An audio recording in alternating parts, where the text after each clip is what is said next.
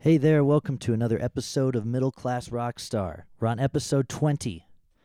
I did not imagine in a million years that I could commit to doing something 20 times. No, and we're on our way to 100 at least. That's what I decided after episode 10. I want to start off by sharing a really nice note I got from Duke Shepard out of the band Pint and a Half. They're a Salida-based Americana folk roots group. Hi, Andy. Just wanted to say how much I'm enjoying your podcast. Tammy and I spend a lot of time in the van, driving to gigs and listening to podcasts. Yours is top quality, right up there with, and better than most big ones. Wow, thank you. Really enjoyed the Celeste Diorio and Portia Sabin interviews. We are transitioning into this being our full-time job, and every bit of info like that is helpful. Trying to do everything from booking to marketing to writing, recording, it's daunting. So any advice we get to listen to is taken to hear. Anyway, thanks. Well, that's really nice. That makes my day. That makes my entire week. Thank you so much for sending that. And again, that's Duke Shepard out of the band Pint and a Half. They're on Spotify. Go check them out. Give them a like, connect, all that good stuff. They're out on the road this summer.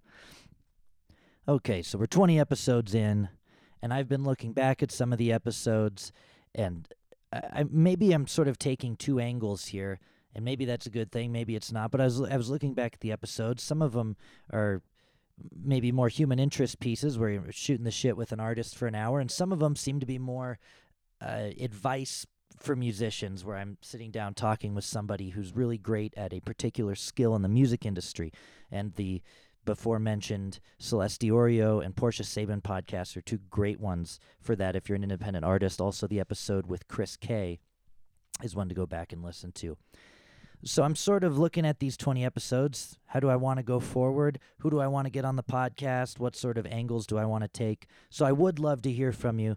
You can find me on Facebook, Andy Sidow, SYDOW, and drop me a message there. Or you can shoot me an email at middleclassrockstar.com. If you have any suggestions of people I should have on the podcast, topics that I should try to address, and I can find somebody who can maybe address that topic, I would love to hear from you. So there's that. It's out there. Shoot me an email. Before we get into our guest today, one other thing I want to mention is that my Instagram account got hacked, and it's gone forever. I guess it's not that big of a deal, but it really pissed me off. My high school students said I had a great following to follower ratio. I was following 400, had 1,200 followers, over 600 posts. I'd had the account for 7 years. I know, not huge numbers. I'm no influencer, but I've worked very hard as an independent musician to build up all my social medias, and Instagram was one that I've always really focused on. And I woke up one day and tried to check my account, and I was locked out. The user, everything was still there, all the pictures, all the followers, everything. But my name had been changed, and I'd been locked out. So I went to customer support, and I found out Instagram doesn't really have any. They tell you to send a picture of yourself or something claiming that the account is yours, but I never got that email, and I've heard a lot of similar stories from other artists, and it seems like you're just sort of hosed. After about 2 weeks, my account was just taken down eventually. So somebody hacked my account, didn't do anything with it. It was just to wreak havoc on people. And then it got deleted. So 6 years of, or however long it's been, 7 years of hard work presenting myself online to try to get gigs is gone. And it's sort of a bummer. And I know it's not everything. It doesn't have anything to do necessarily with how many fans you have or how many people come to your shows. But the Instagram account was important to me as a way to promote myself, a way to look professional when booking gigs for myself, and a way to connect with people that I met out on the road that now I can't connect with anymore. So I started a new one finally at Andy Sidow Band about a week ago, and I decided I'm just starting from scratch, and I'm going to do it bigger and better than the last one, and screw it. But sort of a bummer, and wondering if anybody else has had experiences such as these. And I was disappointed, too, that Instagram doesn't really have customer support. I tried and finally got a hold of somebody with Facebook customer support, saying that I was a business and needed to chat with somebody. And then I said, look, this is actually about Instagram. Can you help me out? And the guy said no, and I said, but wait, and he hung up, and that was it. Kind of disappointing. I was kind of bummed out that this huge company doesn't really do customer support, or maybe just not for the little guy, which is kind of a bummer. I'm now on the search to talk to somebody from Instagram or Facebook who deals with, I don't know, works with the company. I'd love to chat with somebody now that this experience has happened. My advice to musicians or anybody who's promoting themselves on a social media outlet, definitely do the double security. I didn't have that. It's where you have a password and then they scan your eyeball and do a bunch of other shit so nobody else can hack your account. Cool. Anyway, let's get into the episode. My guest today, very special guest, is Kevin McHugh. He plays with the band Grant Farm. They just left for tour this morning. They're heading out to the Midwest. They have a new album coming out, which we'll talk about later on June. I think the street date is June 14th. And they have a CD release at the Fox Theater on May 31st, and at Globe Hall in Denver with my band, Andy Sido Band, on June 8th. Kevin also has had weekly gigs that he's kept for years on end and has played many, many, many, many times at Howl at the Moon, which is a dueling piano bar in downtown Denver. We had a great chat. We've been roommates for 6 years. I've rented out a room from him for 6 years. So he just came downstairs and sat down, and we poured a couple drinks and chatted for a while. I think it's a really great episode and long overdue to have my buddy Kevin on, and I'm glad that he's the 20th episode. Without further ado, here's my interview with Kevin McHugh. That's a nice song lyric.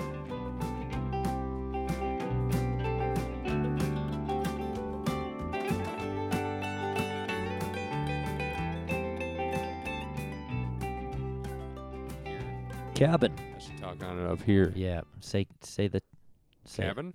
Yeah. Cabin? That's nice. Cabin. Cabin? Cabin? Cabin. Do you notice how the Telefunken reduces the proximity effect Yes. that you'll get on the 58? All the listeners should know that I'm speaking into an SM58, and Kevin is speaking into a Telefunken with a wood shaft. It's cherry. A cherry wood. That's cherry right. wood shaft. With the fancy chrome, whatever you call that thing. Yeah. But the thing you should know about the 58 you're talking into is that I bought it 18 years ago, and it's still kicking. And it's been commandeered by me because I've lost all my other 58s, I think. Kevin, I think you've set the record for the closest interview I've ever done. You're sitting, we're in my bedroom. We're back in my bedroom. I had a few episodes away from the bedroom on the road, and now we're back in my bedroom, and it's very convenient because it's actually your bedroom. This is your house. That's right. I've been renting out a room from you for 6 years now. Don't forget it. Yeah, I know. I own this room. I can see you're looking at the failed attempts at hanging guitars on the wall. And those are some nice drywall anchors, dude. How'd those go for you? Yeah, I forgot you haven't been in here in a little while. I hope I don't get my rent raised.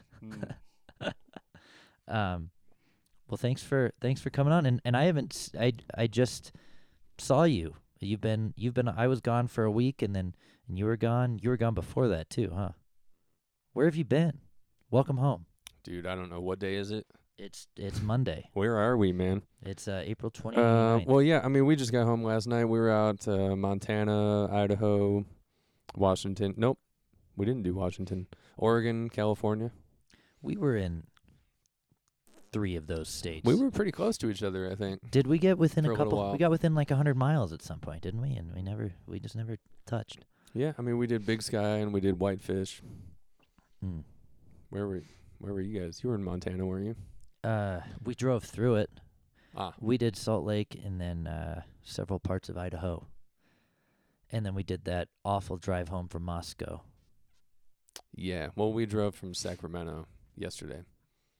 Oh my word! You did? How Yeah. many hours? Well, was that? actually, we left Sacramento and we stayed in North Tahoe. So that knocked like an hour and a half off of it. But we did at least like 15 hours yesterday. Oh my gosh! Sean, Ace, and I, because Teeth flew to San Diego. See, that's what I want to start doing is flying home at the end of the tour and having my bandmates drive. Yeah, I did do that once. Well, but your face had gotten bitten off. Well, okay, twice. We should talk about that time wasn't so great, but Yeah, we should talk about that. What before we go back, let's talk about you getting your face bitten off. By the way, you look great. Jump right into it, huh? Yeah, let's jump right into thank it. you. Tell the story. It's healing up nicely, man. Yeah. That was, when was that? Year ago? It was a year ago in November. It's a year and a half, give or take. Yeah. So we're out on the road. We're in Santa Cruz, which is where Adrian, our bass player, is from. The Grant Farm is out on the roads. The Grant Farm is out. Yeah, that's right. For all the listeners here. Big Ace on the big bass. We're staying at his place. Wow. I was going to. That just hit me right across the face. Yeah. And mold some clay down by the bay. I just may. What do you say? You're winning. Yeah, off to a good start. So his Ace's brother lived next door to his dad. We went over that morning to use the hot tub. 11 a.m., give or take. And his brother has this big old dog, Nikita. And I, as you know, am a dog person and a very stubborn dog person, where if a dog doesn't like me, I am determined to make it like me. Yes. Yes. And this dog didn't like me. It was clear. And he was huge. I'm glad you don't treat your dating life that way. Yeah, right. His might have suffered worse than getting my lip bit off if that was the case. But yeah, I just knelt down and got on eye level with him, which has always been a tried and true technique to get dogs to calm down. I was scratching him under his chin and thought everything was going good. And I reached out with my other hand, scratched the other side of his face, and he just attacked me straight up point blank. Out of nowhere. Yeah, no growl, no warning. Just gotcha. It was like one of those moments where everything happened so fast and you didn't really realize what had happened. You know? And there was like a centimeter bit off your face or something? I lost 2 centimeters of my bottom lip. And it looked gross. I would show the audience a picture if we could. Yeah, it was pretty serious. But, looking back, when a huge dog doesn't like you, you should probably just leave it alone. Yeah. That's, the moral of the story. So, dogs, I don't know. I don't really push it as much anymore. Right. But I was very lucky because one of the best plastic surgeons and reconstructive surgeons in the country was right in that area. So I went to him, and he just numbed me up and put a little cloth over my eyes and stitched my face up while I was sitting there awake in the chair. Oh, my gosh. Yeah. And then you came home, and you couldn't even some of the soup we had was too thick for you to eat at first. Yeah, I was eating out of a teaspoon. Well, teaspoons of applesauce at a time, because that's the only amount I could open my mouth. It was pretty gnarly, dude. That was the only time. Gnarly things I've been through. I felt awful for you, just awful. Yeah. And it was I think the only time I've ever bought flowers for a dude. And that was really sweet of you, man. Thank you. Really, really helped the recovery process. You're my boy. Yeah. Well, let's back it up. Let's back it up from the beginning. Back that ass up. You're an Ohio boy. OH. Go Browns. Okay. OH, go Browns. All right, I like that. That's not quite how they say it. I think I'm mixing the sports things there. Yeah. Same sport, though. Same sport. Kind of. Different level. Mm-hmm. But for real, go Browns. I hope that all of the listeners of this podcast are ready for the Browns to go to the playoffs. Yeah. I think all the listeners of this podcast are ready for the Browns to be 500. 500? No, they're going to have a good season this year. Didn't we do that last season?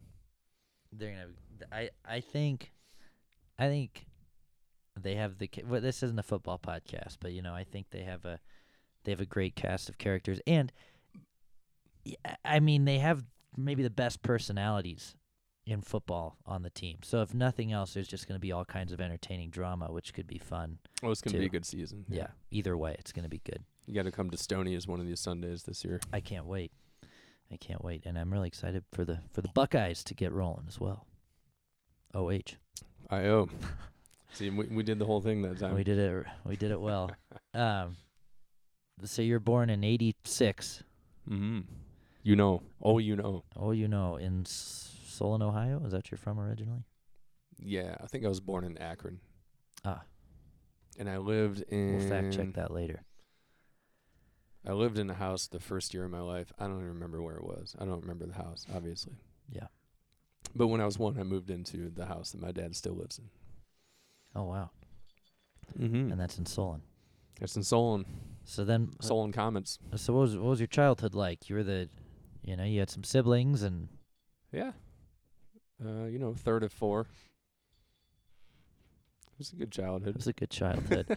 I mean, was it... Riding dirt bikes and hanging out and doing the outside things. And yeah, just a plenty of video games. Leave It to Beaver-esque family. Leave it to everything was perfect. Yeah. There's no country song, Dad left when you were 3 or anything like that. No. Stuck around. They waited until I was 20 to get divorced. Okay.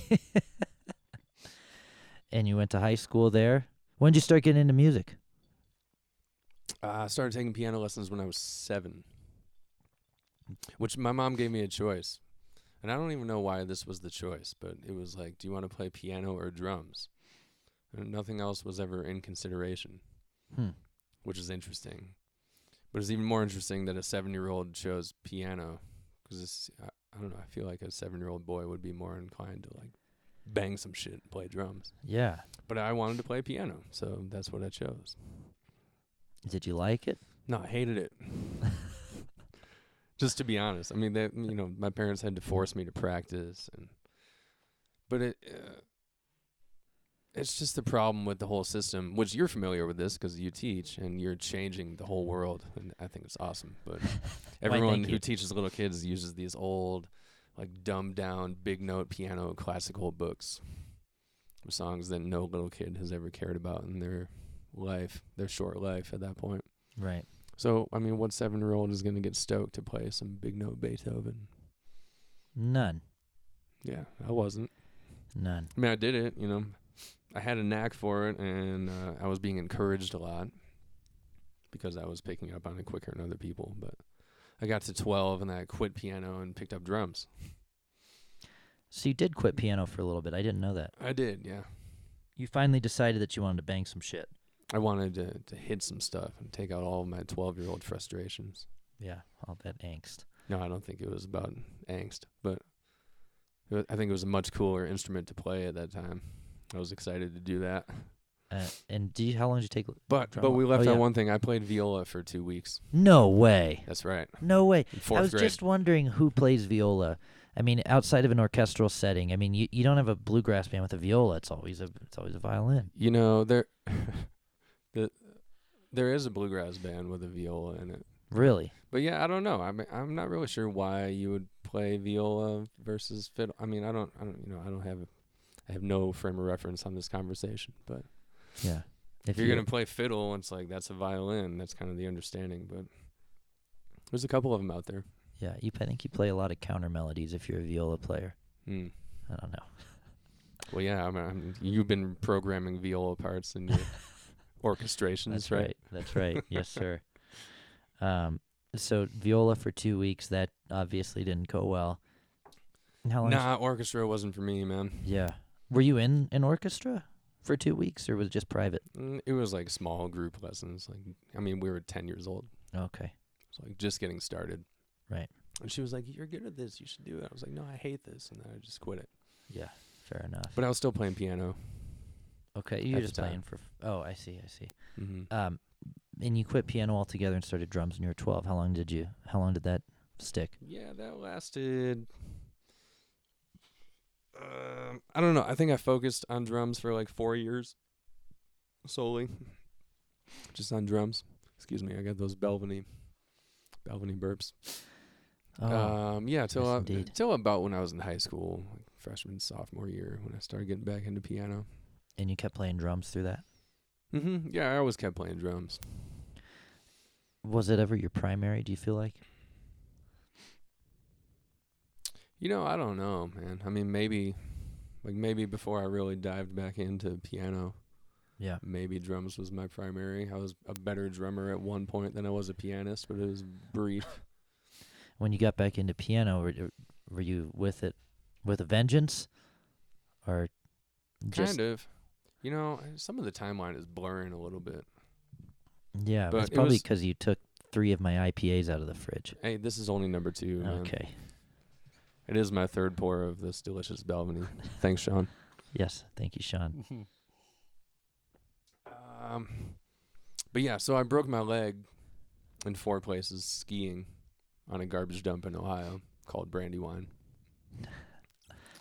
And then I was just sitting around the house all the time. So I started playing piano like every day for like hours because there wasn't really much else I could do. And I ventured down into the basement like once or twice to play drums, but I couldn't use my right foot, which is kind of a problem when you're playing drums. Oh, I see. Yeah, I mean that makes sense. Mm-hmm. As I'm looking at a drum kit out of the right corner of my eye. Yeah, and going downstairs with I mean, in the beginning I had a cast from my toe up to my thigh, which was really hard to get Oh my around. gosh. Yeah, Yeah, that's quite a cast. it's quite a cast. So you're kind of injury prone. Yeah, I think I've had 9 surgeries, Oh my gosh. Wow. and hopefully that's it. Hopefully that. Yeah. Knock on wood. knock on my keyboard pull But out. that's why I'm not going to take risks that I did anymore. You know, like looking aggressive dogs in the eyes, or skiing on little sticks that don't detach when you fall. Right. Wait, but you still are skiing. Oh yeah, Yeah, like a lot. yeah. And I tore my ACL a few years ago too, skiing. But Oh man. I just don't push it as much anymore. Good. And we still have not been skiing together. I know. 6 years later. Oh, it's because I snowboard. Oh, well, I ain't going We snowboarding. haven't hit the slopes together. That's right. So We haven't shredded the nar together. we have not shredded the nar.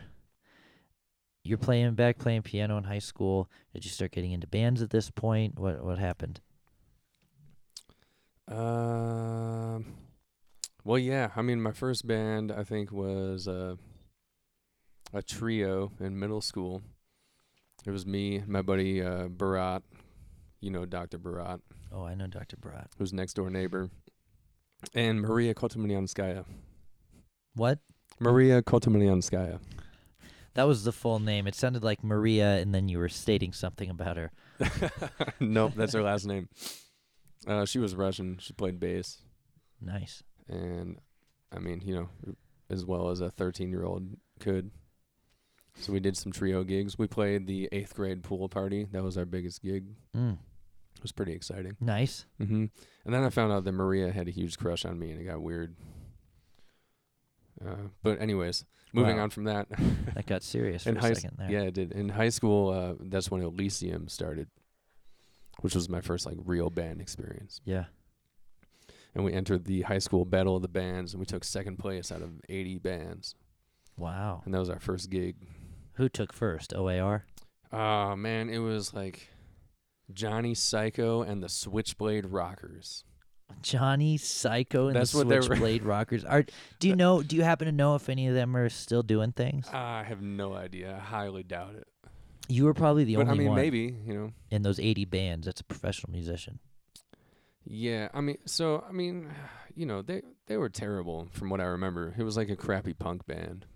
Let's hope none of them are But they listening. had like a ton of energy, and they were jumping all over the stage and all that. So apparently one of the judges like gave us like zeros on all this stuff because we didn't have enough energy.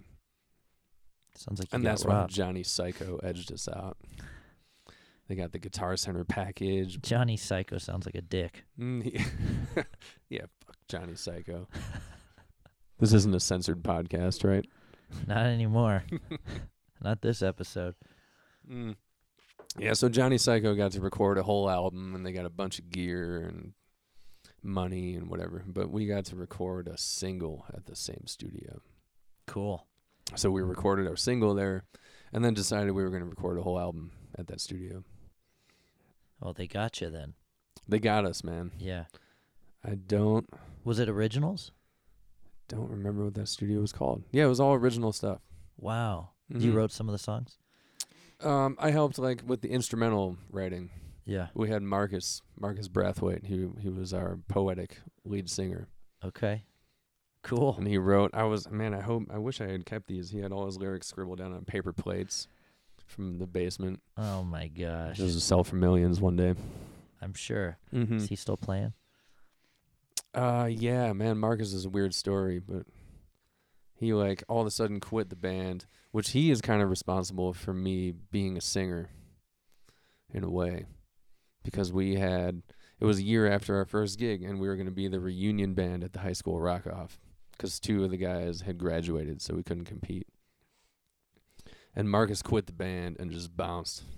Didn't tell anyone why, didn't say anything, didn't talk to any of us. That was it. Wow. And the rest of the guys looked at me and they're like, you have the best voice out of the rest of us, so you're singing. And I didn't consider myself a singer at all, you know. That's crazy. I was terrified. It's crazy because you're quite the singer now. Yeah, well, look how far I've come, man. But I had to get up on this stage, and we're the reunion band, like the ones that aren't in high school anymore. They're supposed to be better than everyone else, and this is the first gig I've ever had to sing in front of people. Yeah. I was sitting up there shitting my pants. Like, I guess it went all right. I don't know. Yeah. Yeah. Nobody was judging us because we weren't competing, so I never saw the scores. No one's keeping score. But yeah, original music, and it was good, man. I mean, for a high school band, it was pretty good. Nice. And we recorded an album and got that whole experience under our belts. And it kind of set everything in motion. Yeah. And you kind of had the bug at that point. Mm-hmm. Yeah, Elysium got me hooked. Nice. And that was the only high school band, right? Until college? Yeah, till college round 1. Yeah, college round 1. Let's talk about you have a lot of college rounds. I mean, kind of just 2, right? Kind of just 2, yeah. Yeah. I was thinking of each round as a year, in which case you'd have quite a few more.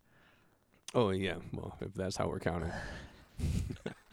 It was a couple years off in between, man. Where'd you go to school? University of Illinois, the Fighting Illini. Ah. Mm-hmm. Were you there when Dee Brown was the star basketball player? I think so. Yeah. Is that when they went to the national championship? I think so. Yeah. Yeah, this is all a blur now. Yeah, it was a long time ago. I just remember that was a really fun night, and I didn't know anything about basketball at all. Had not watched a single game. I didn't even know what colors the teams wore, and I wore UNC's colors to the U of I bar by accident. Oh, no. And my buddy, Packy, thanks, Packy, let me walk all the way to the bar wearing those colors before he told me. So then I took my shirt off and watched the game in an undershirt. What a nice friend. Mm-hmm. And then I burned that shirt in the streets later and narrowly avoided getting arrested. Really? Yeah. So like I said, it was a pretty fun night, man. Yeah. Wow. I was standing in the middle of Green Street on the center of campus, waving a burning shirt above my head with a crowd of people around me chanting, "Fuck UNC." And I made the student paper, too. Really? Do you have a copy? Dude, I wish, man. I had the article up on my dorm room door for a while. Wow. But I don't think I have that. That would be pretty epic. That would be super epic. Have to frame it and put it in the practice room. Speaking of Packy, that's leads into our next band, right? Oh, that's right. The namesake for underpaid Packy. Yep. Well, of which you still have probably 750 of their CDs sitting under your bed, right? I don't know about 750, but I got a couple hundred, I think. Yeah. Mm-hmm. I think we only pressed 1,000, and we split them up 5 ways. So I don't have a couple hundred. I might have 100. Oh, that's. I mean, they all sold out in the first week, and we made millions. This was before Spotify. That's right. Yeah. I still get CD Baby checks for like $8. Really? Yeah, every like 6 months or so. Nice. Yeah, that's about what I get too. Yeah, but this band doesn't exist anymore. Yeah, I know it. Underpaid Packy, was that when did that start? Freshman year of college? What did you major in? How did this happen? Why did you go to Illinois? Oh man, I was going to be an engineer, Sido. No. That's right. You? Mm-hmm. Okay. Dude, I took AP Calc and AP Physics. And I reckoned I'm the least. I have the lowest IQ in the house. That's what I think. I don't know. I think your IQ is a few points higher than Kaya's. The dog. Yeah. That's right. You're probably right about that. Yeah. But yeah, I don't know. You know, I was the smart guy with the bright engineering future ahead of him apparently. But it turns out I hate calculus. And anyways, that was part of the reason I went to U of I, because they had a really good engineering school. Mm. And I got into CU Boulder and U of I. And Mm. it came down to the two of those. And my parents pushed about as hard as they possibly could for me not to go to Boulder.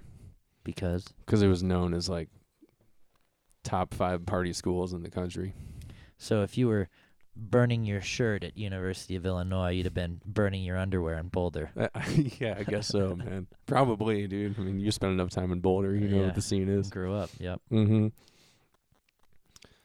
But yeah, U of I had a better engineering program, and it seemed like a better investment in my future. We went and visited that campus and toured it and everything, and we never even went out to see Boulder. And I think that was on purpose because my parents knew if I came out and saw it, then I was going to be set on it. Love it. Right. And I wonder how that would have affected my life, but who knows, man. We probably still would have met at some point if you were a musician. Yeah. If you became a musician, which you probably still would have. I doubt we'd live together. I think that was always what was going to happen. Yeah. Yeah. But you know, there was some pressure from dad and whoever else. Like, you can always play music, but Right. Sure. you know, Yeah. do something with your life that'll make you money, Yeah, boy. and you can't blame him. You can't. No, I blame him. can't. Was he wrong? I mean, Yeah. you know, we're working on it. Yeah. As you're sitting in my bedroom with giant holes in your jeans. Yeah, well, I'm wearing these jeans because I stepped in this nasty pile of sludge off of the curb on our last gig on Saturday night. Oh, gross. Which I'm glad it was the last night, because that's the only pair of jeans I brought on tour. Which I would advise you bring a couple pairs of pants. Never had an issue with that. Thank you, though. Nah. There were, you know, I don't know if I should talk about this or not. There was a previous member of some band that shit his pants one night. He was kind of on the heavy side, you know. Do I? But he shit his pants like on the gig. And that's why he said you always bring a second pair of pants on tour. Wait, in a band Just that in you were case- in? No, I wasn't in the band. But anyways, funny story. Talking about pants. Oh man, Going off on tangents. tell me the name of the band after we turn this off. Sure, yeah. It's Um, like, I mean, this podcast is clearly going to blow up, and then millions of people are going to listen to this, and yeah, I'm like, whose name should I say, and who shouldn't I? yeah. We've just gotten started, and we're 26 minutes in. Oh, damn. So you're at U of I studying engineering. You get off course somehow. You start. What do you start playing another band? You drop out. Give us the lowdown. Yeah, all right. Well, engineering lasted 1 semester because fuck calculus. Right. 8 Sure. semesters of calculus. No, there's just no way for me. Sure. So I got out of that, was undeclared, doing gen eds, and that's when that year I met Matt Fellon. Oh, Felon. Yeah, you know Fellon I well. love Felon. Oh, Fellon. Felon loves beer. Yeah, he sure does. On another level. Yeah. His cellar it rivals crushes most liquor stores when it comes to beer selection. I love it. It's good. But Fellon was on floor 7 of Oglesby, my dorm, and I was on floor 9. And his buddy introduced us, and we started playing together a little bit. We didn't do much that year. We just kind of like jammed a little bit or something. But the next year, we moved into an apartment. Hold on, shit. When did Underpaid Baggy start? Man, I guess Fellon and I kind of like jammed together and like played acoustics and stuff for a couple years, because I think Underpaid Packy started my junior year. We moved into a house, and Fellon met Andy Glacier and David Dalpiez, Yeah. who were in one of his classes with him. And they came over to the house, and we started jamming, and then we wrote a Lucid Dream, which was our first song. That was it was inspired by, and the lyrics were kind of geared towards describing an acid trip. Ah, Yeah, naturally. and There the band was. There the band was, and then the Irish Illini let us play their event for free. That was our first gig. The Irish Illini. Yes, and this was me getting back into my drumming because I was the drummer. You were the drummer in that Yeah, band. there was no keyboards in Underpaid Packy at first. But you were the singer too, right? That's right. I was trying to channel my inner Be the Phil Collins. yeah. yeah, I beat you to it. Or Don Henley, you know. Yeah. Yeah, there's a few great ones. Levon Helm. Levon Helm. I was gonna say, what's the other one? That's pretty much it, right? Those three. No, there's like two others, and we'll think of them later on in the podcast. Yeah, we'll get back to singing drummers. But we can count them on one hand, I'm sure. Yeah. But anyways, Underpaid Packy was born, which that name, by the way, came from an online band generator. There was internet then? Which is there. I mean, I know I'm old, man, but yeah. we were trying to figure out what to call the band, so we went online and found this online band name generator that you type words into, and then it spits out like 50 different band names. Yeah. So we typed in Packy because we lived with him, and Underpaid Packy came up, and we were probably all like really stoned and laughing hysterically about it, and thought it was funny, and decided to go with it as a joke, and it wasn't ever meant to stick, I don't think. Yeah. But it stuck. Wow. Underpaid Packy. I don't think it ever did us any favors. No. It's not the greatest band name, man. A lot of people had questions about what we had against Pakistanis. And Interesting. I was like, no, this has nothing to do.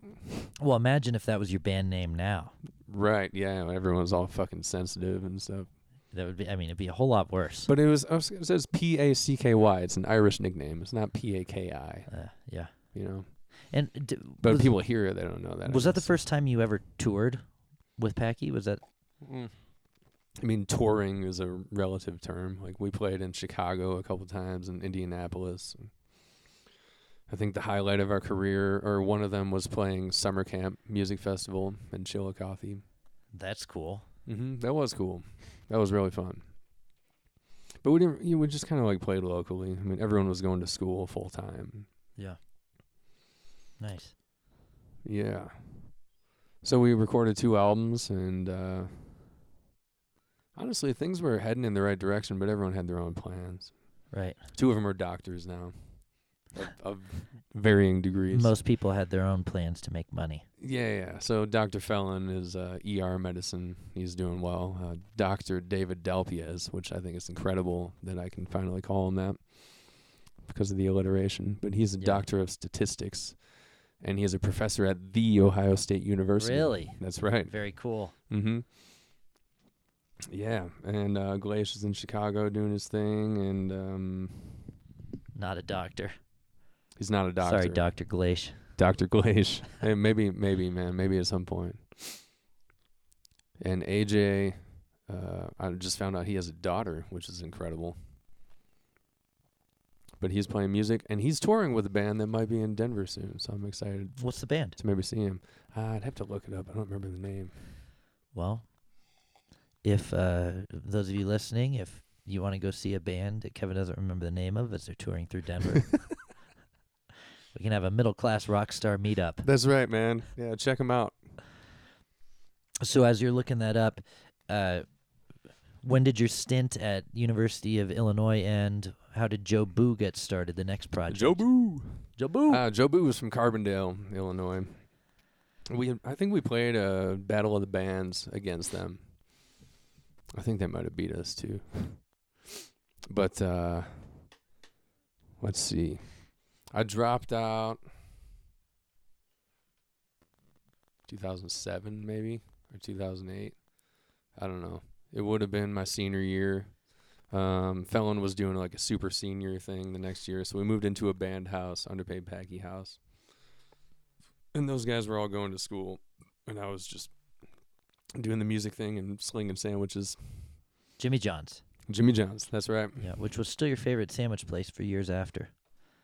Yeah, I don't know. I think I just like the consistency, and that it's fast. Yeah. It's nothing to write home That's about. why Subway's my tour meal. It certainly isn't like reminds me of the glory days, because that was not the highlight of my life back then. But Yeah, we lived in the band house and we were all excited about it, and we played some good shows that year, but some like really not so great things happened that year too, and then everyone was kind of moving on, and Jobu moved to Champaign, and they came and saw us a couple times and kind of put the bug in my ear about playing with them. So I saw everyone else was moving on in a couple months, and I was like, well, fuck it, what am I gonna do? Yeah. So I jumped on the Jobu train, which lasted like 6 or 7 months. And what were you majoring in at this point? Yeah, there was no majoring. Yeah. Yeah. I don't know. I guess I was majoring in having a good time, playing music as much as I can, partying a lot. There was a lot of partying at U of I. In the underpaid Packy house, I had a bar. I had the entire basement level to myself with a bar in the corner that was called Doobie Snacks. The Doobie Snacks bar, Doobie Snacks, that's right. which is Famous the across the Midwest. famous, and the predecessor of the Yard Bar. Yes.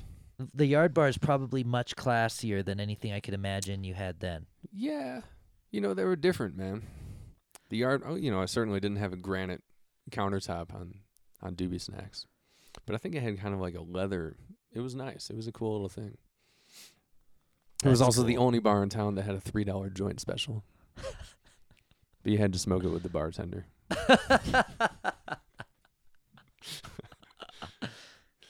Some kid came in and he's like, oh, I'll take 20 of those. I was like, no, man, it doesn't work like that. Yeah. I did college all wrong. You did, dude. You did it all wrong. 4 years. That's where all the underpaid Packy after parties were. We'd play our shows, and then we'd all go back to Doobie Snacks.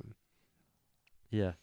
And I was always the last one up, so I didn't mind having the bar in my bedroom. Very cool. That was kind of my case for how I got the entire basement level when the three of them all shared the second floor. I was like, well, guys, do you want to have the bar in your bedroom? And they're like, you're right. No, I don't. No, I don't. Yeah. That's awesome, man. Doobie Snacks. I still have the menu. We should pull it out and make some of those You drinks. still have the menu? I have it. Yes, please. Mm-hmm. A Glacier liked the Italian margarita. The Italian margarita. What's in that? I don't know, man. We'll just pull out the We'll menu. have to pull it out. But the worst thing in the menu was the Navy SEAL, which was 2 ounces of Jaeger and 2 ounces of Jose Cuervo mixed together. That's it. Wow, that sounds gross. It's terrible. Yeah. It was on the back page, which was drinks for assholes. But I had one guy who came to Doobie Snacks, and he would take like 4 Navy SEALs and then be good to go for the night. Wow. And it was tips only. We didn't charge for drinks. I bet you made okay money on that, though. Yeah, I pretty much broke even. Yeah. But it was funded. That's all you can ask. Mm-hmm. Yeah. What happened with Jobu? Jobu. The Jobu days were interesting. They had a really nice house in Savoy, which is just south of Champaign. And they all had bedrooms, but it was only a 4-bedroom place. And they were paying for the house with gig money. And I think they were just barely covering it. And they also bought a trailer and all kinds of other things.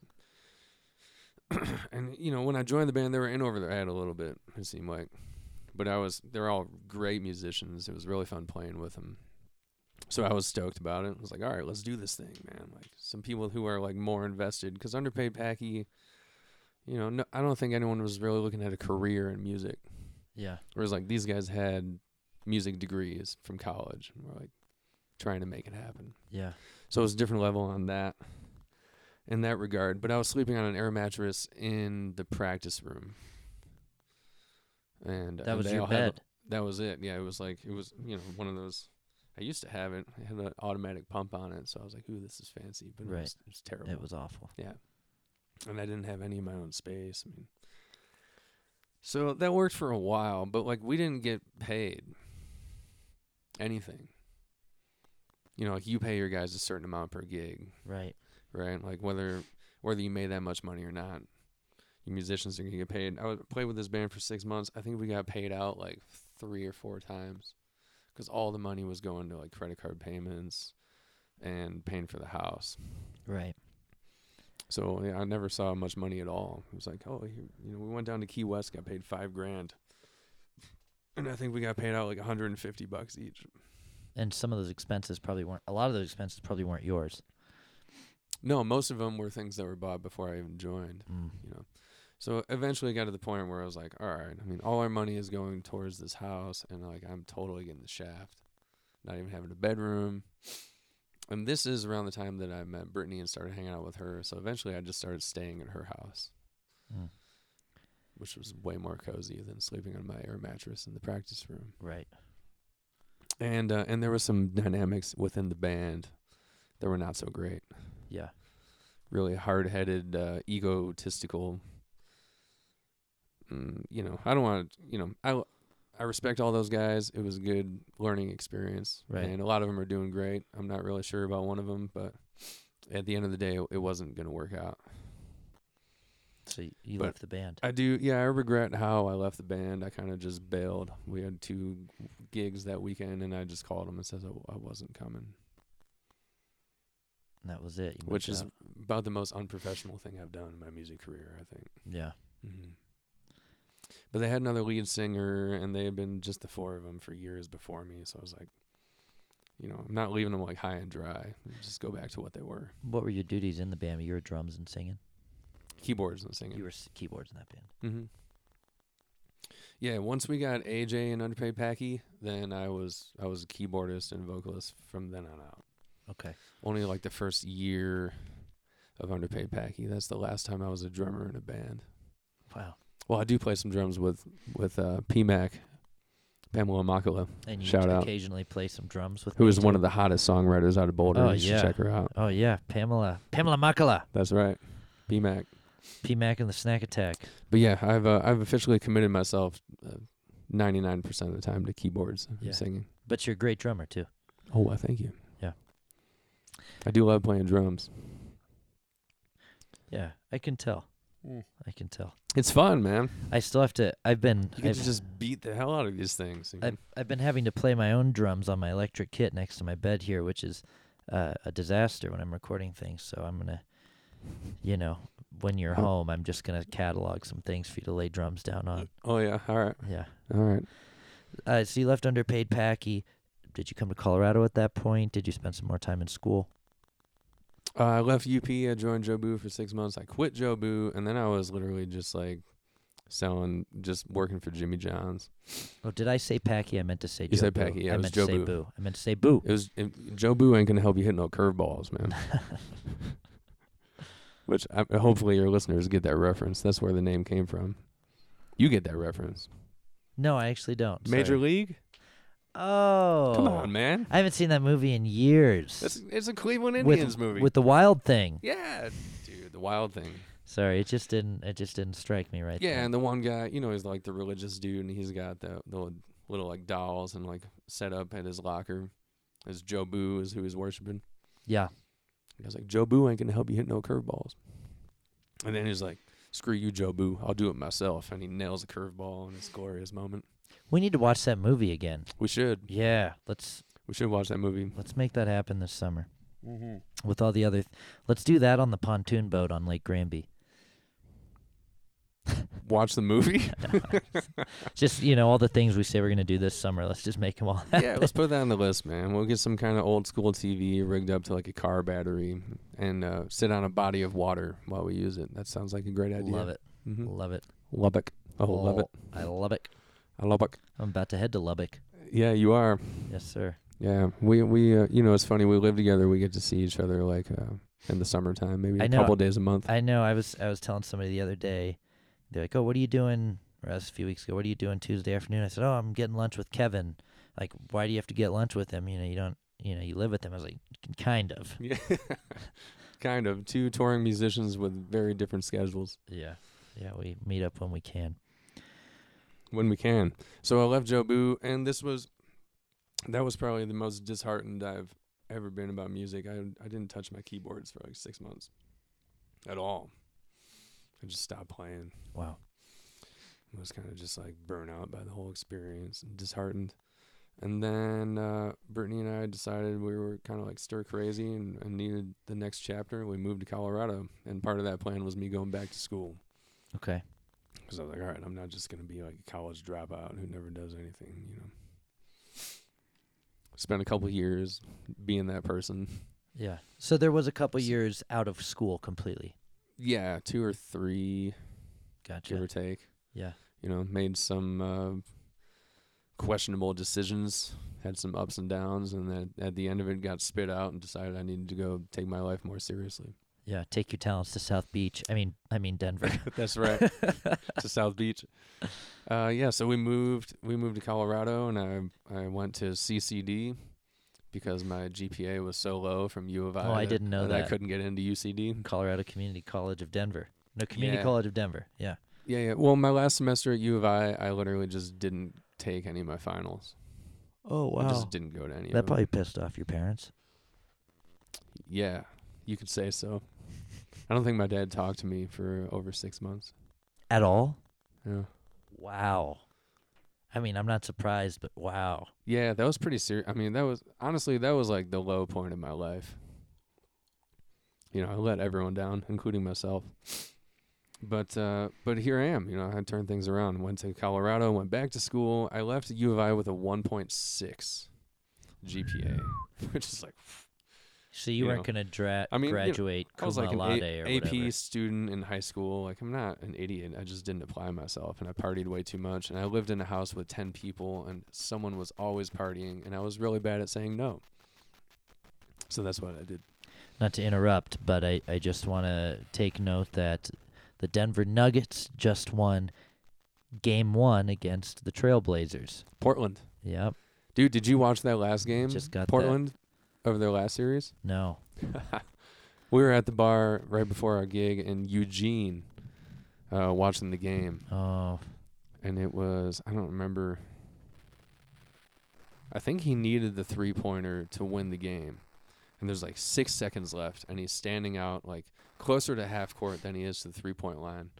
And we're sitting there like, what are you doing, man? What are you doing? What is he going to do anything? Gets down to like a second and a half, and he just shoots it from almost half court, swishes right through the net, wins the game. Man. It was pretty That's epic. crazy. It was pretty fun. That's crazy. I just got the push notification on my phone, and we're here in Denver, so Yeah, and now we're back on sports. might as well. Sports. So yeah, the Nuggets, man. All right.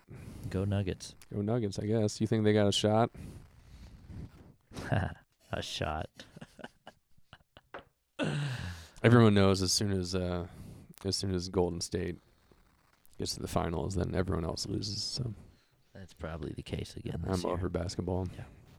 Anyways, where were we? You're in Colorado.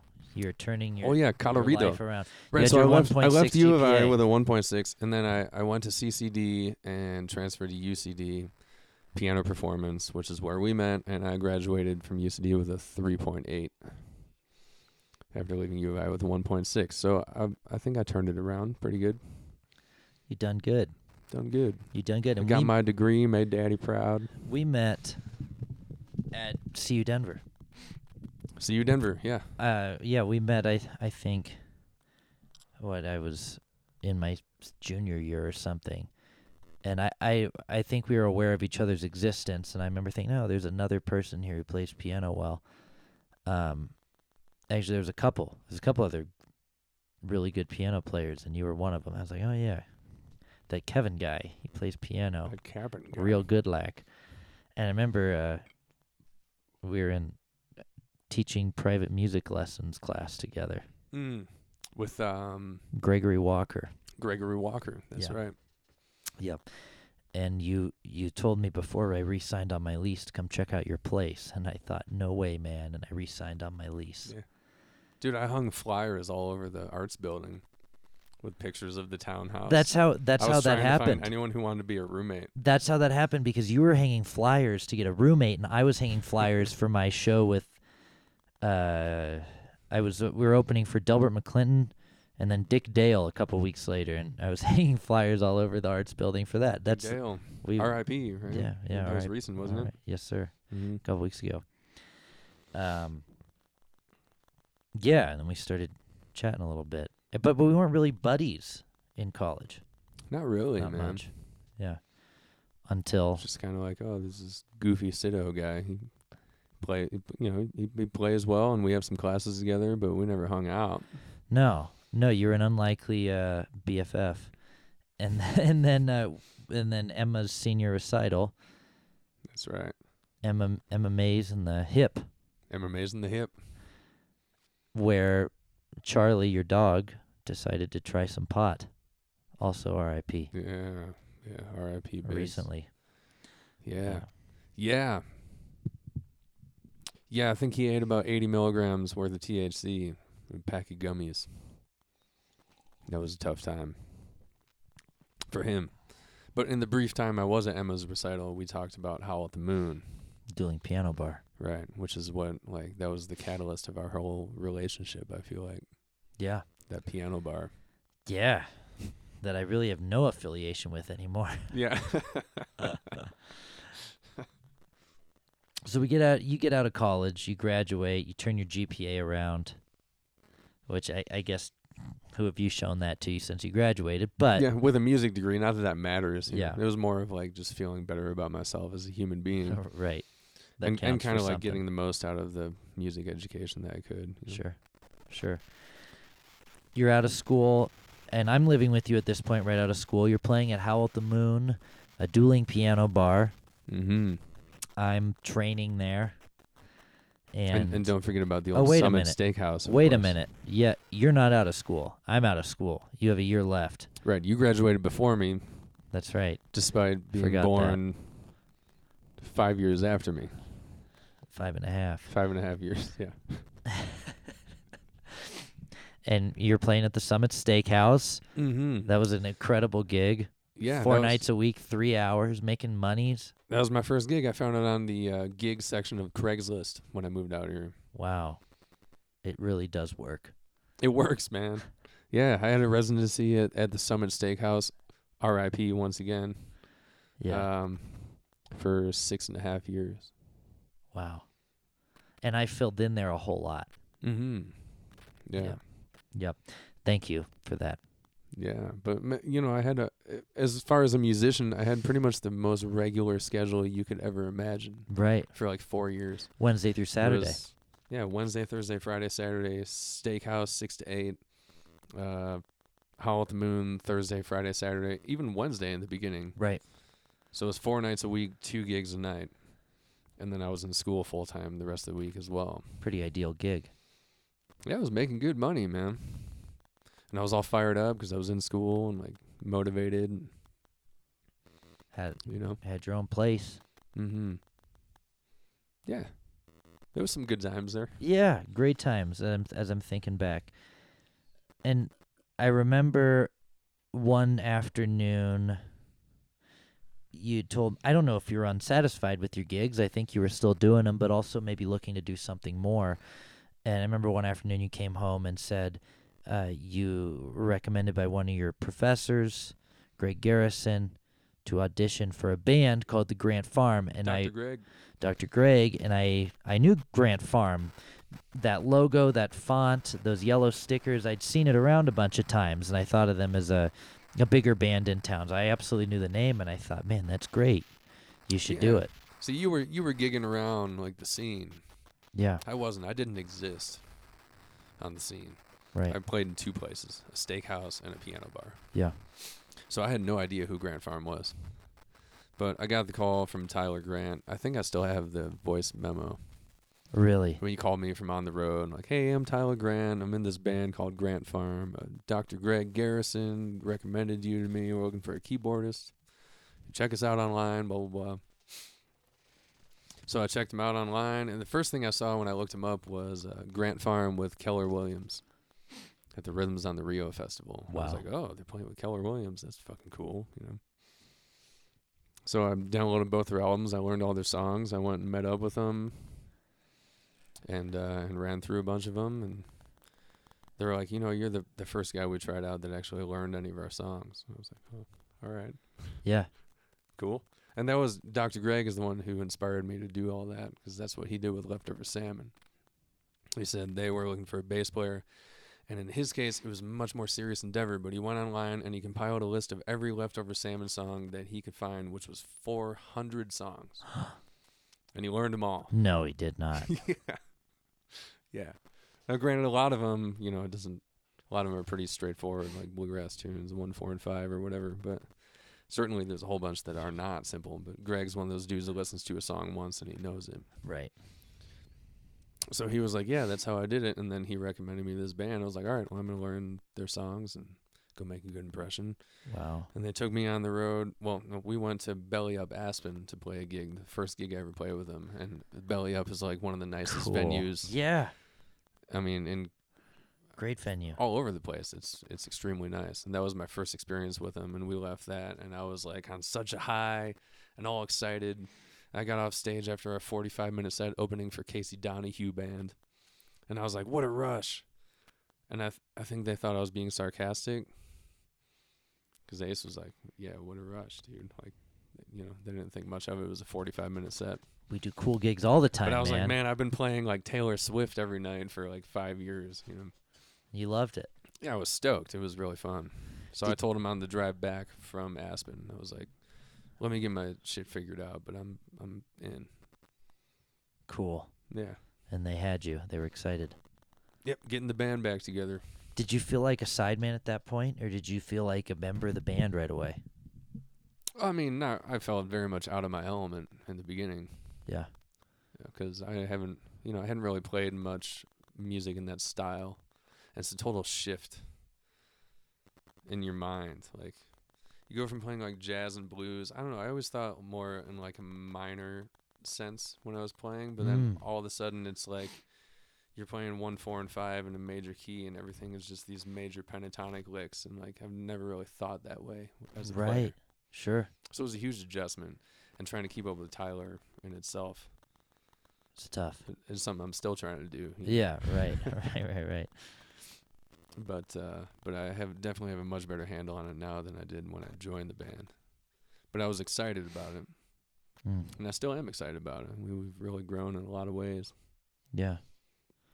I think.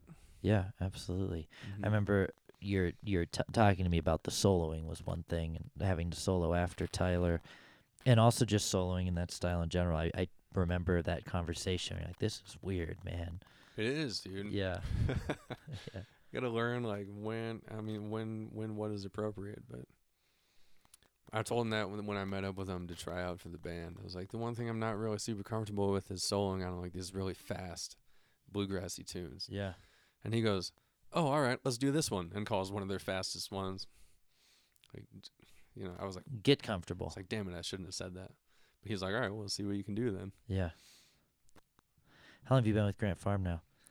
Grant Farm almost 4.5 years. Wow. Yeah, damn, it doesn't seem like that long, but 4.5 years. Yeah. I guess most of the time we've been buddies. You've been a farmer. A farmer. Yeah. That's right. Us- Farmily. Hashtag Farmily. Hashtag Farmily. Looking at our concert poster on the ground there now too. That's right. 4.5 years in the band, and we're finally doing our first co-bill. I can't believe that. I think it's going to be a perfect bill together. And I think you have Grant Farm is one of the most recognizable logos in the Colorado scene. You know, I can't take any credit for it, but it's a great well, logo. you just this is embarrassing. You just pointed the ant out to me for the first time today. I've never noticed the ant. Yeah. I've seen the logo 1,000 times. I've never noticed the ant. Ant Farm. There you go. Thank you. Piecing it all together for you. I think I was just. It's Ant Farm with a gur. It's hard to. That's how I get people to focus on remember. the logo with the statue breasts in the poster there. That's right. Dude, I just was reading one of those stupid clickbait articles the other day on Facebook Sure. about Greek statues and what they actually looked like. Because they weren't just white like this. They were like colored, painted. No way. Yeah. I never realized that. That's neat. I don't think most people did. No, I gotta see those. I gotta look those up. I gotta clickbait. That's Find right. some clickbait. Go So waste some time on Facebook, Go waste guys. some time. You do a lot of that in the backseat of the van on tour. No, that's true. That's very true. Yeah, it is. So let's talk a little bit about the farm. What's been amazing about it? What have been some struggles? What's next? Let's get into it. Let's talk about the Grant Farm. The Grant Farm. Yeah. Let's open up. It took us 51 minutes to start talking about the Grant Farm. Yeah, shit. I guess I'm just a rambling Randy over I here. egged you on. You did. Damn it, Sid. With your Fernie Brewing Company hat on. That's right. You always have a different hat on every time I see you, I feel like. I like to keep it classy. Should be wearing the Grant Farm hat. I wear that hat plenty. Thank you very much. That's right. That's one of the best ones, man. I like that one. I like that hat too. If I don't have a mullet for that show, I'll wear that hat instead. Dude, I'll pay you money to shave your head into a mullet for the show. I might. I'm thinking about it. All right. Yeah. When is this show? June 8th. June 8th. That's right. You should know that. I know. I was leading into a plug on the podcast for all the people. Grant Farm CD release with the Andy Sido Band and perhaps special guests to be announced at Globe Hall, June 8th. Globe Hall. Hit us up for pre-sale tickets. While they're still available. It's almost sold out, so get on it. Yeah. After I get rid of my 75 tickets. Yeah, they're already spoken for. Good. I'm going to buy 60 of them. I love it. So Grant Farm, yeah. Grant Yep. Farm, I mean, it's been the biggest period of musical growth for me, aside from when I was in school, I feel. I was totally thrown into all the guys are amazing musicians. Everyone's really into it and dedicated and inspired, and it's been a really great experience. Is it, before you entered the band, if you could have started your own group, would it have had these musical influences? Nah.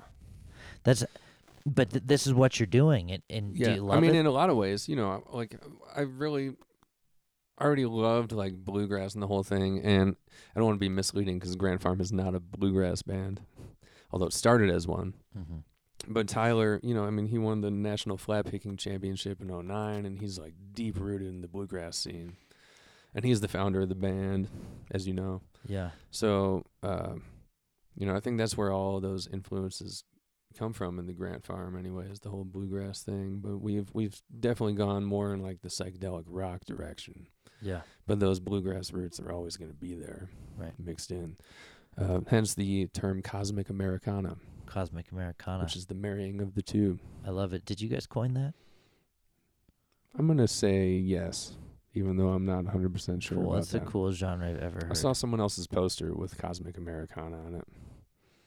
They probably But copied they you. stole it from us. For sure. They clearly stole it from us. For sure they did. Yeah.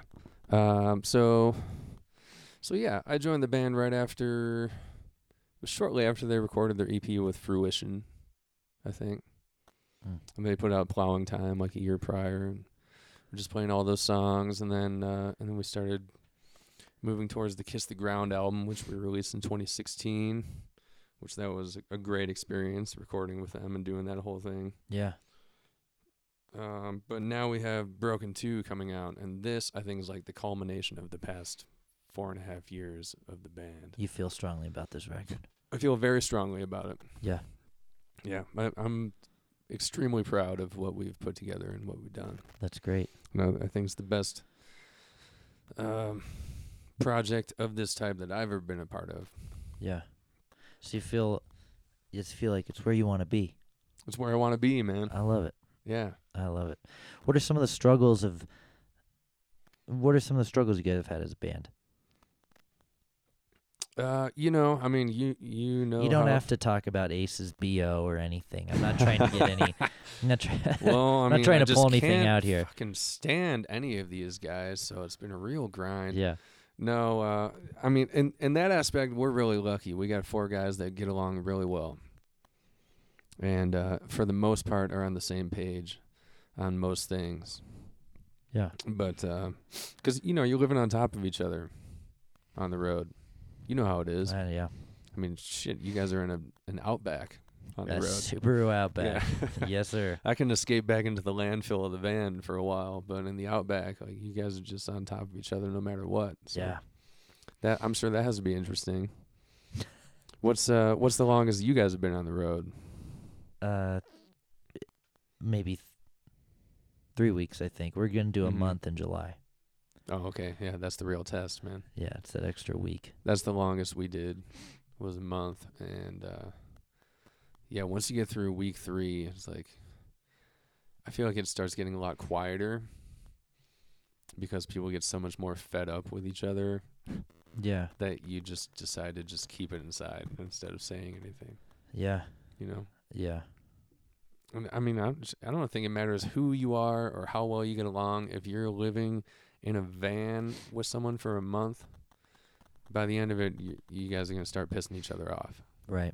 That's just how it goes. Absolutely. Yep. Absolutely. So I mean, but that's tour life, you know. Until we get our tour bus with our bunk beds and everything. You can really escape. Yeah, that's what we're doing. But for the most part, it's great. You know, we love spending time with each other. We're a family, not just a band. Yeah. Some of the struggles, I would say, is just, you know, we're at a point where there's great gigs and there's still like really not great gigs. Right. Getting through those and keeping the morale up, I think, is the hardest part. Yeah.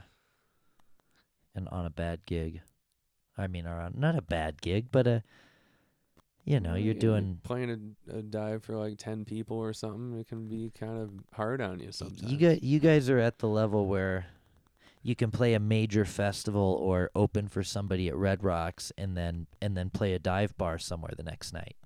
It still happens, yeah. Yeah, that's yeah. And you know, like the average gig has definitely gone up and up and up over the years, but Yeah. you're still gonna have those ones, man. Especially when you're breaking into new markets and stuff like that. Right. That's just how it goes. So I think that's the hardest part of doing this thing. Do you notice fans increasing in all the towns you're playing in? Are there some towns where it's still just really hit and miss that you've done 6 or 8 times? Are there some towns that you've really seen grown where now you're a headline act where you can bring, even if it's just 50 people, right, where you know you're going to bring people? Yeah. Oh, totally, man. Yeah. There's certain areas we go to that I feel confident and I'm excited to go back because it almost always does well. Yeah. Certain areas where it just never does. Like Seattle, we've just never been able to crack the Seattle thing. Yeah. And maybe, I don't know, it's such a huge town. I think there's a lot of factors. But we really just need to link up with someone who does like really well there and play with them. That's the whole name of the game. Yeah, right. Mm-hmm. That's kind of like the dream. It's just, well, that's how a band gets broken. You know, that's why it'd be so great to be on some huge label where they could just throw us on a tour opening up for this huge band. We played in front of 2,000 people every night and didn't have to bring anyone. Right, absolutely.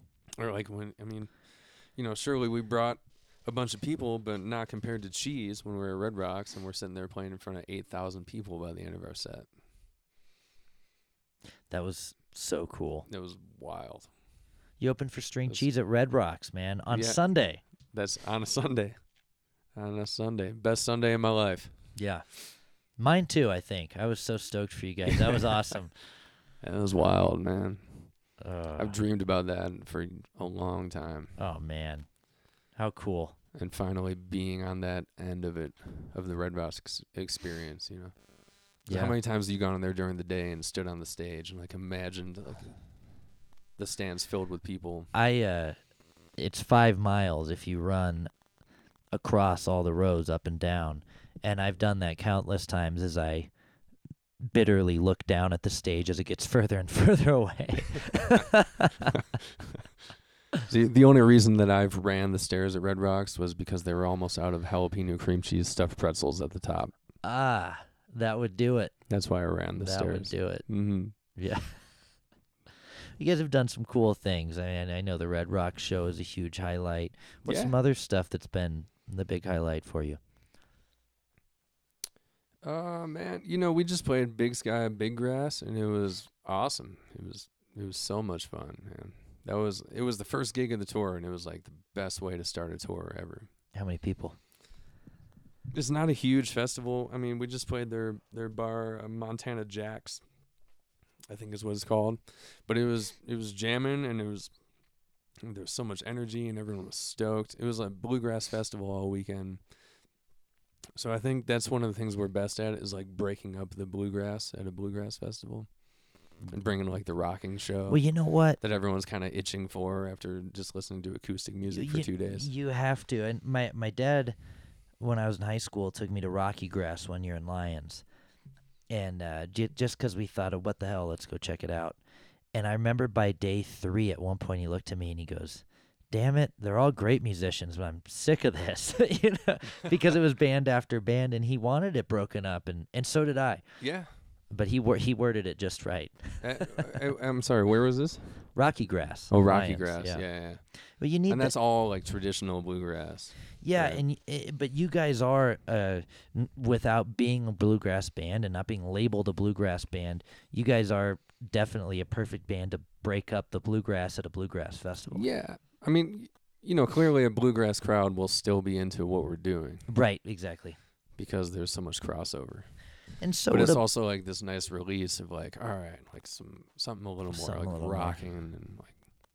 well, that's why you guys are tough to define too, because so would a blues crowd. Playing with jam bands, they would love you. An Americana crowd would Yeah. too. It's I mean, very, the cheese crowd seemed to love what we did. absolutely. It's a genre that's tough to define, and it's tough to put into a box. And maybe that's part of the trouble with promotion too, right? Yeah. You fit in a lot of places. Well, everyone wants you to pigeonhole yourself into this genre, but I don't know. I don't want to. We don't want to. Yeah. We're not just playing one genre. We're playing our music. Call it what you want. I don't know. Good songs. Maybe that's the genre. Good songs, man. Good songs. I had something else I was going to ask you, and I feel like it was just absolutely pertinent, and I can't remember what it was. Oh, son of a bitch. Yeah. Oh, I remember now. You're one of the.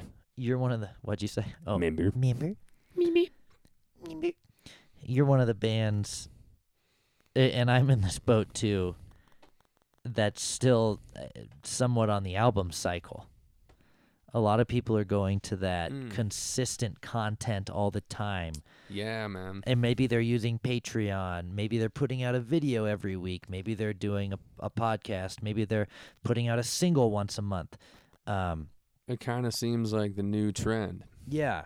And you guys are still, it seems to be on the album cycle, which to me, and we're doing that too, is very much, the fighting the good fight, but the industry's changing and things are changing. What are your thoughts on how you guys have been going about your promotional efforts and the way you guys are releasing and things like that? I mean, this is a conversation that we've had. I think I was just talking with Ace about this because like our buddies, the Drunken Hearts, they're doing this thing. They keep putting out like singles. Yeah. There's a lot of bands that just keep. I kind of wonder, like, is that a more effective technique these days? Maybe it is, man. I mean, we have like a handful of B-sides recorded from Kiss the Ground that nobody's ever heard. I'm kind of thinking maybe we mix those and master them and start putting out some singles, right? Yeah. I think that's a great idea. Yeah, I mean that's something I thought about, but it's so hard to let go of the concept of the album. Like it's like this romantic thing that I just love so much. Yeah. There's something so special and always has been my whole life about listening to an album that is just great from start to finish, and it all it leads one into the next. You know how it is when you hear a song and it ends and you're already singing the next one from the album in your head. Yeah. Right? Yeah. Like that's the shit I love, and I don't want to let go of that. Right. Even though all these young millennials just listen to singles on Spotify. But maybe it's something we're gonna have to do. I don't know. I'm a young millennial. Yeah. No. No, Are you? Yeah. You're an Well- old millennial. Well, yeah, you're right. You're right. Yeah. Wait. I No, don't know. no. What's the cutoff? No, man? no. I'm close What to is the the cutoff. cutoff? Cutoff's in the 90s, and I was born in 91. So when do millennials start? I'm a millennial, Are you like one But of the first millennials? and you're a millennial too. Am I a millennial? Yeah, I think the millennials cut off shortly after I was born. I don't know. I don't feel like a millennial. No one wants to be a millennial. Damn it, I'm not a millennial. Or maybe I am. Well, it's interesting, the whole putting out an album, then you go tour on it for 2 years and put out another one, and like I said, that's how my band's been doing things too. But I don't know. It's weird. I don't know. I mean, if you're doing nothing but putting out singles, then we have like underlying themes and like continuing storylines and character building and like all these things in our songs over the past couple albums. And if you're doing nothing but putting out singles, then all of that gets thrown out the window, I think. Right. Well, and somebody might take that concept and it might be a continuing storyline throughout 24 months, and stay tuned for the next episode on the first Thursday of every month to find out what happens next. I don't know. I guess so. But the other thing I'm noticing, too, people are going to singles, but I'm also noticing that singles aren't getting as much press as full albums. Right? Full albums are getting all this press, whereas singles, you listen to the song and then you go do what's next, right? Right. Listen to the next single on the playlist. Yeah, you listen to the next single on the playlist. Does that mean one's better than the other? Does that mean 3 or 4 song EPs are best? I don't know. Yeah, I don't know either, man. I think maybe the thing to do is find the balance and do both. Yeah. Release a full album every couple of years and then release X amount of singles in between. Sure. Or a couple of short EPs or whatever. Well, I'm starting to hear about studios, too, that are working out deals with bands where they record with them 1 or 2 days a month, and they'll videotape it and do the whole thing, and maybe say it's $1,000 a month. And the studio will give you a full track, audio, video, and you have 1 day a month where you're always in there. And people are doing content that way too. Yeah. I don't know. Well, shit. Well, shit. well, shit, man. I don't know. I don't know what the answer is. We're going to keep looking for it, though. Yeah. If you find it, I live 4 steps away from you. Please send it downstairs Sure, through the vent. Yeah. In a golden envelope. What's It's going to cost you. Yeah, I'm sure. I'll pay for the postage. Rent's going to go up a couple $100 that month. If it's a couple $100, I will pay you cash right now. Mm-hmm. All right. Yeah. Is there anything else you want to talk about? What's next for the farm? What's next for you?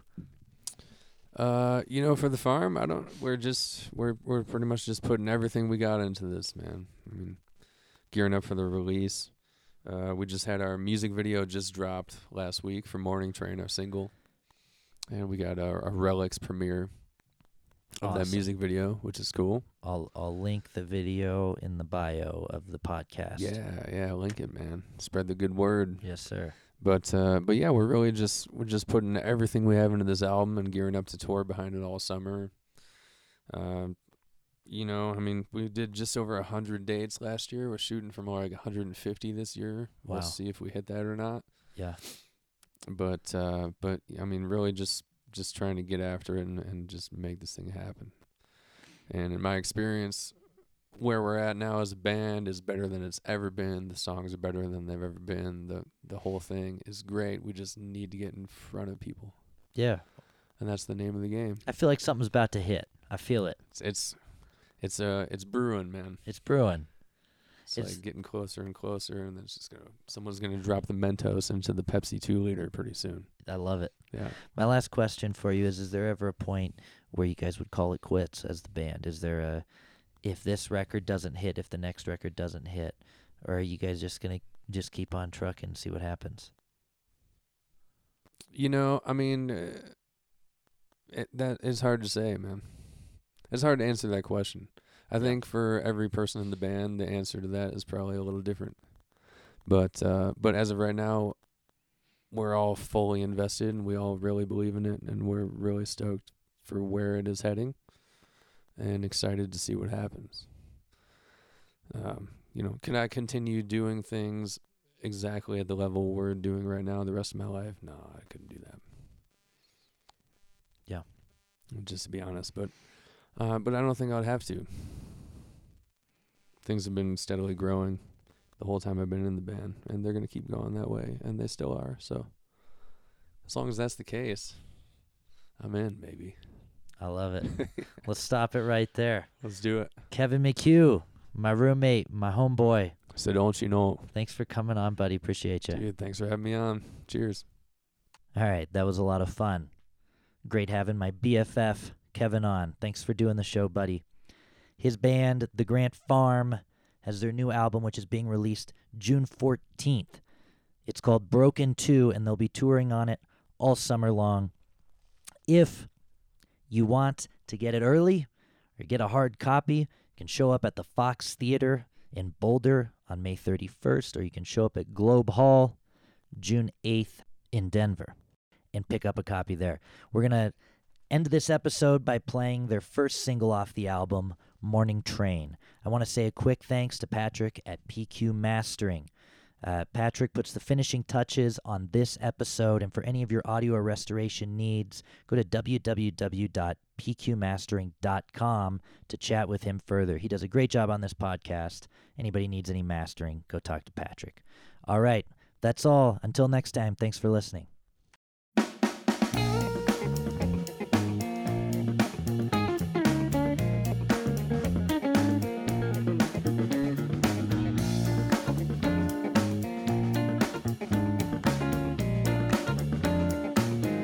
Time to take that ride. Now don't you want to go? There's plenty of room inside. Wheels are rolling slow. Now don't you want to go? Got no time to spare. Making stops across the nation. Don't cost a dime to share. Got no time to spare. Sure ain't no vacation. On that morning train, you will see the light of day. On that morning train, gonna carry us on away. That morning train, holy rolling all the way. Right on track, there's no looking back away.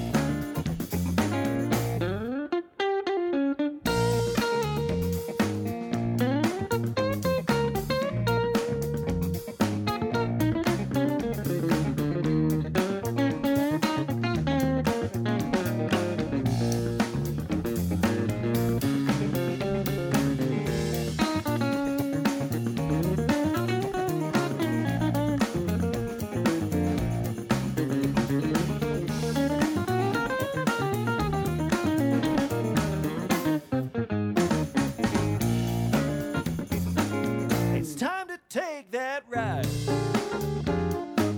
Now don't you want to go? There's plenty of room inside. Wheels are rolling slow. Now don't you want to go? Just leave your fears behind.